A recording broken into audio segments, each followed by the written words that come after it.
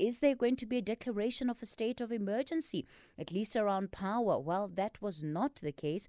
The president deciding that it is not necessarily in where we are is not enough to trigger a state of emergency, but rather that there are things that government can be doing. How did he describe it? We don't need a state of emergency to make decisions and policy interventions that make common sense. Well, let's get reaction then to some of the announcements made last night by the president. We're joined by Tebogo Khaas, who is the president of the SMME Forum. Tebogo, good morning to you. Thanks for your time. Firstly, as the SMME Forum, what do you make of the announcements made by the president, and how do you think these interventions will assist, if at all, small businesses in the country? Thanks, Kathy. And before I proceed, let me also take the opportunity to wish Banyana not well, but what was the way? Definitely congratulate Banyana for the epic win, and pity some of us can welcome them in person at the airport, but I'm wearing a Banyana t-shirt myself. So, having said that, I think we do welcome the announcement by the president, although, quite honestly, it's too little.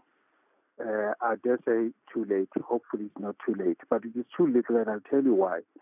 What you would have expected is for the president to make definite, concrete announcement. For example, we should be saying we're starting with the procurement or RFP for bid window 5 next week or on this particular date. Not say we are going to. Most of the things have got no timeline, and some of them have got no amount. For example, including the procurement of extra capacity, electricity capacity from Botswana and Zambia.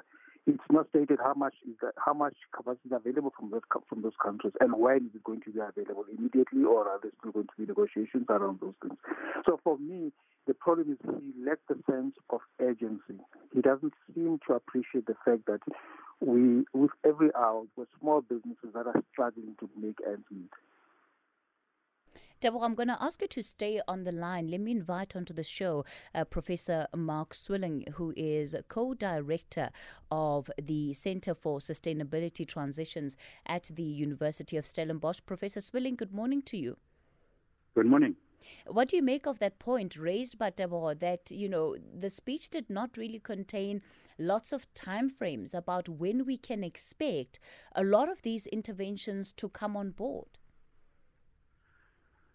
Well, the president was advised to paint a big picture rather than to provide the details. The detailed plans do exist. Operation Vulindlela in the presidency has been coordinating the drafting of those detailed plans in consultation with the various stakeholders.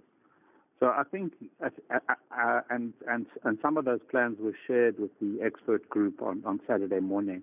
So I'm pretty confident that the plans do exist. Some of the timeframes are fixed. So bid window 5 is already done. Bid window 6, the date is set, and doubling the quota for bid window 6 to 5.2 gigs is a very specific target, and there's a fixed timeframe for those bids to be submitted.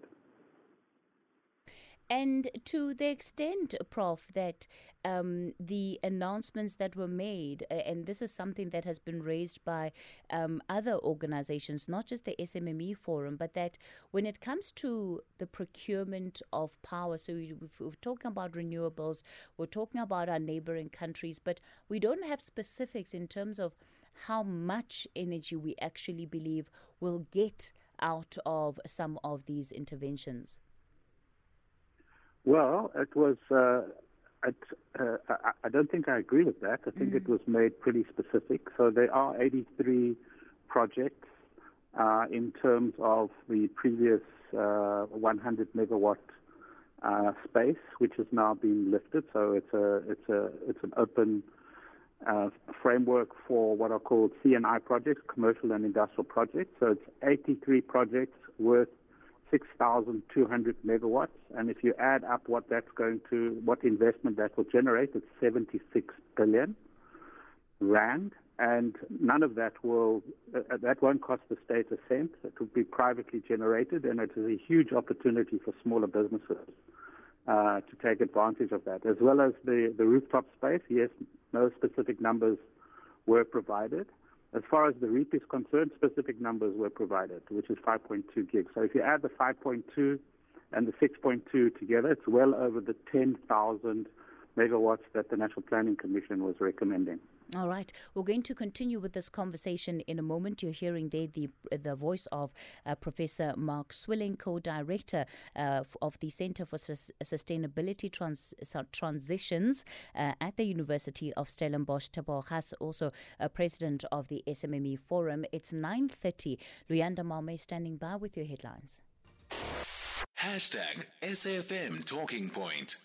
You're listening to the Talking Point for our Thinking Point this morning. We continue getting your reaction then to the announcements made by the President last night in as far as the interventions. This is in response to the country's energy crisis are concerned. I'll be taking your calls 011 714 2006. That's the number to dial this morning. And on the WhatsApp line, 0614 104 107. Tebogo Khaas is the president of the SMME Forum. He's on the line, including Professor Mark Swilling, who is with Stellenbosch University. So, Tebogo, what are the other reflections that you as the SMME Forum have been making over that announcement? Yes, and before I respond to that, let me just say to Professor Swilling, we are not dismissing the efforts made, but what we're saying that the urgency doesn't seem to be there. If you talk about the 5,200 extra, 5,260 extra 5,200 extra megawatts that he's talking about, that will only come on board at least 24 or longer months from now. What we're saying that the state of the SMEs is dire, that most of them cannot wait another month, never mind 2 years or 3 years later for such capacity to come on board. And what we would have hoped for when we were promised that it's going to be a major groundbreaking announcement was that something along the line of what the Elon Musk and others did in Australia by installing battery packs, that mega packs that they installed that provided, quite substantial energy to the grid in Australia, and immediately in a very short space of time. Because here we've had load shedding for ages, and more businesses have gone under, and we cannot wait much longer. So we needed something immediately. Like, for example, the procurement from the neighboring countries is an immediate solution. We wanted to know how much of that is coming. Maybe the president ought to have waited until his team had finalized their plan, which we are saying they're busy working on, the details, so that when he comes and confront the public, he'll be able to say, this is what we have decided on. Not to say in broad stroke, this is what we are going to do, and yet other people are working on the nitty-gritties, because he's lost the credibility insofar as the public is concerned. All the trust dividend has evaporated, and therefore he's just not seen to be delivering on the goods. We need the numbers, and when are those numbers going to be delivered? The sooner the better. Just on that issue that you're raising about how quickly this power will be coming on board, one of the announcements, of course, included the use of mobile generators to supplement at least the current generation capacity. Do you not think that would be sufficient, even though we don't have much details about how those would work, where they would be stationed, etc., but it sounds like something that could happen relatively quickly. Precise, but also the capacity and how they're going to be deployed, and how much energy can you expect from them? How is it going to plug? Is going to be sufficient to plug the energy gap, in the grid? And these are the kind of details that we don't know. So we just hear somebody saying, "Trust me, I'm on top of this. Trust me." He's been saying, "Trust me," many years ago in 2019 or 2018. I can't remember when he was recorded to have said this thing will be done in 18 months. I mean, so how are you going to trust somebody who hasn't been able to live up to their own word? All right. So overall then, Tebogo, before I let you go, your sentiment as the SMME Forum is that while you welcome the announcement, you feel that there's still a lot of gaps and pretty much that the position that many of your members find themselves in today has not and will not change anytime soon. Absolutely. That's the nub of it all. And the time is of the essence. And SMEs, especially survivalist type of SMEs, they don't have another day extra to spare. And if you're talking about 5,200 that is going to come in 2 years or 3 years later, it's not going to be helpful. And most of these projects will only see the day of light 5 years down the line after the procurement process has been concluded, and we live in a litigious country. Some of them are obviously going to be litigated, hopefully not.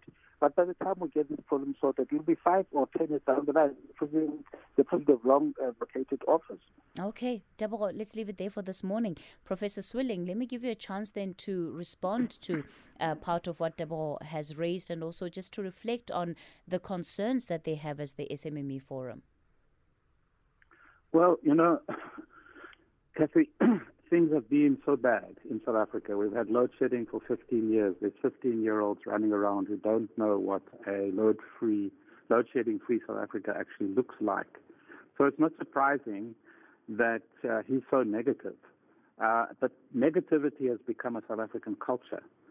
And it can be mutually reinforcing and self-defeating. So I would say to him, listen, try and look at the glass half full rather than half empty. And what you will see is that there is urgency. So, for example, they're going to buy the surplus generated by the IPPs, which is now currently wasted.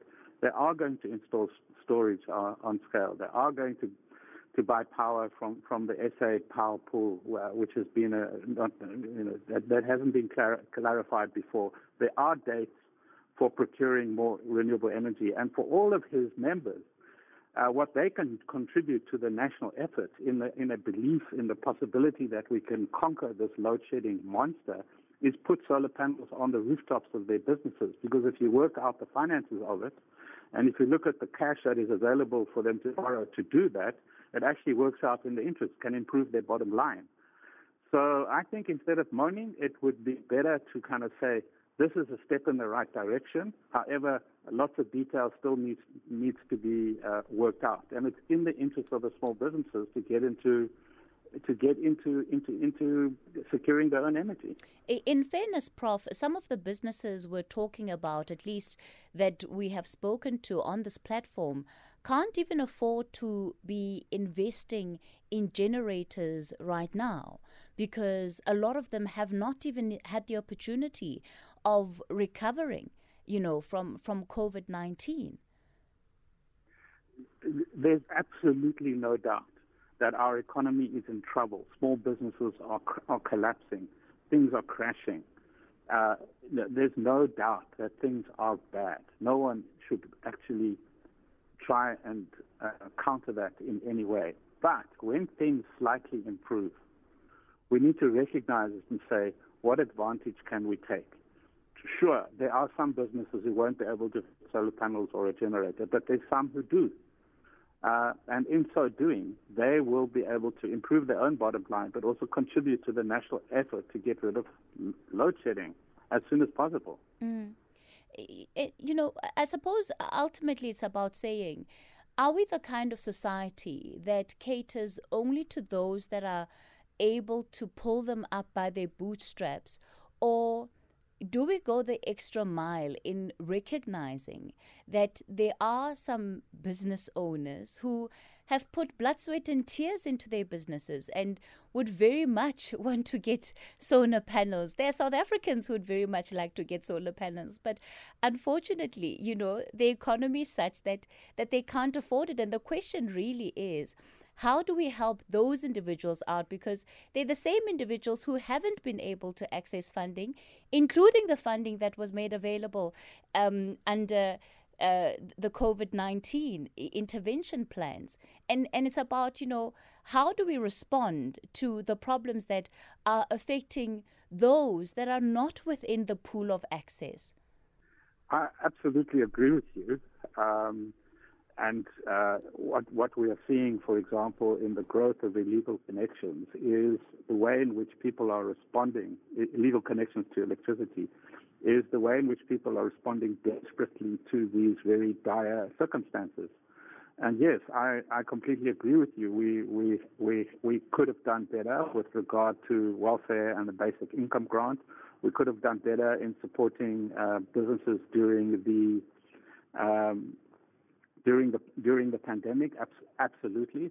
But in a sea of bad news, there's one thing that actually is starting to move forward in the right direction, which is steps to bring load shedding to an end, which affects every single South African, doesn't matter how rich or poor you are. All right, Professor Mark Swilling, we'll leave it there for this morning. He's co-director of the Centre for Sustainability Transitions at the University of Stellenbosch. I wonder what you make of that. The number to dial, 011 714 2006. I'll be taking your calls after this.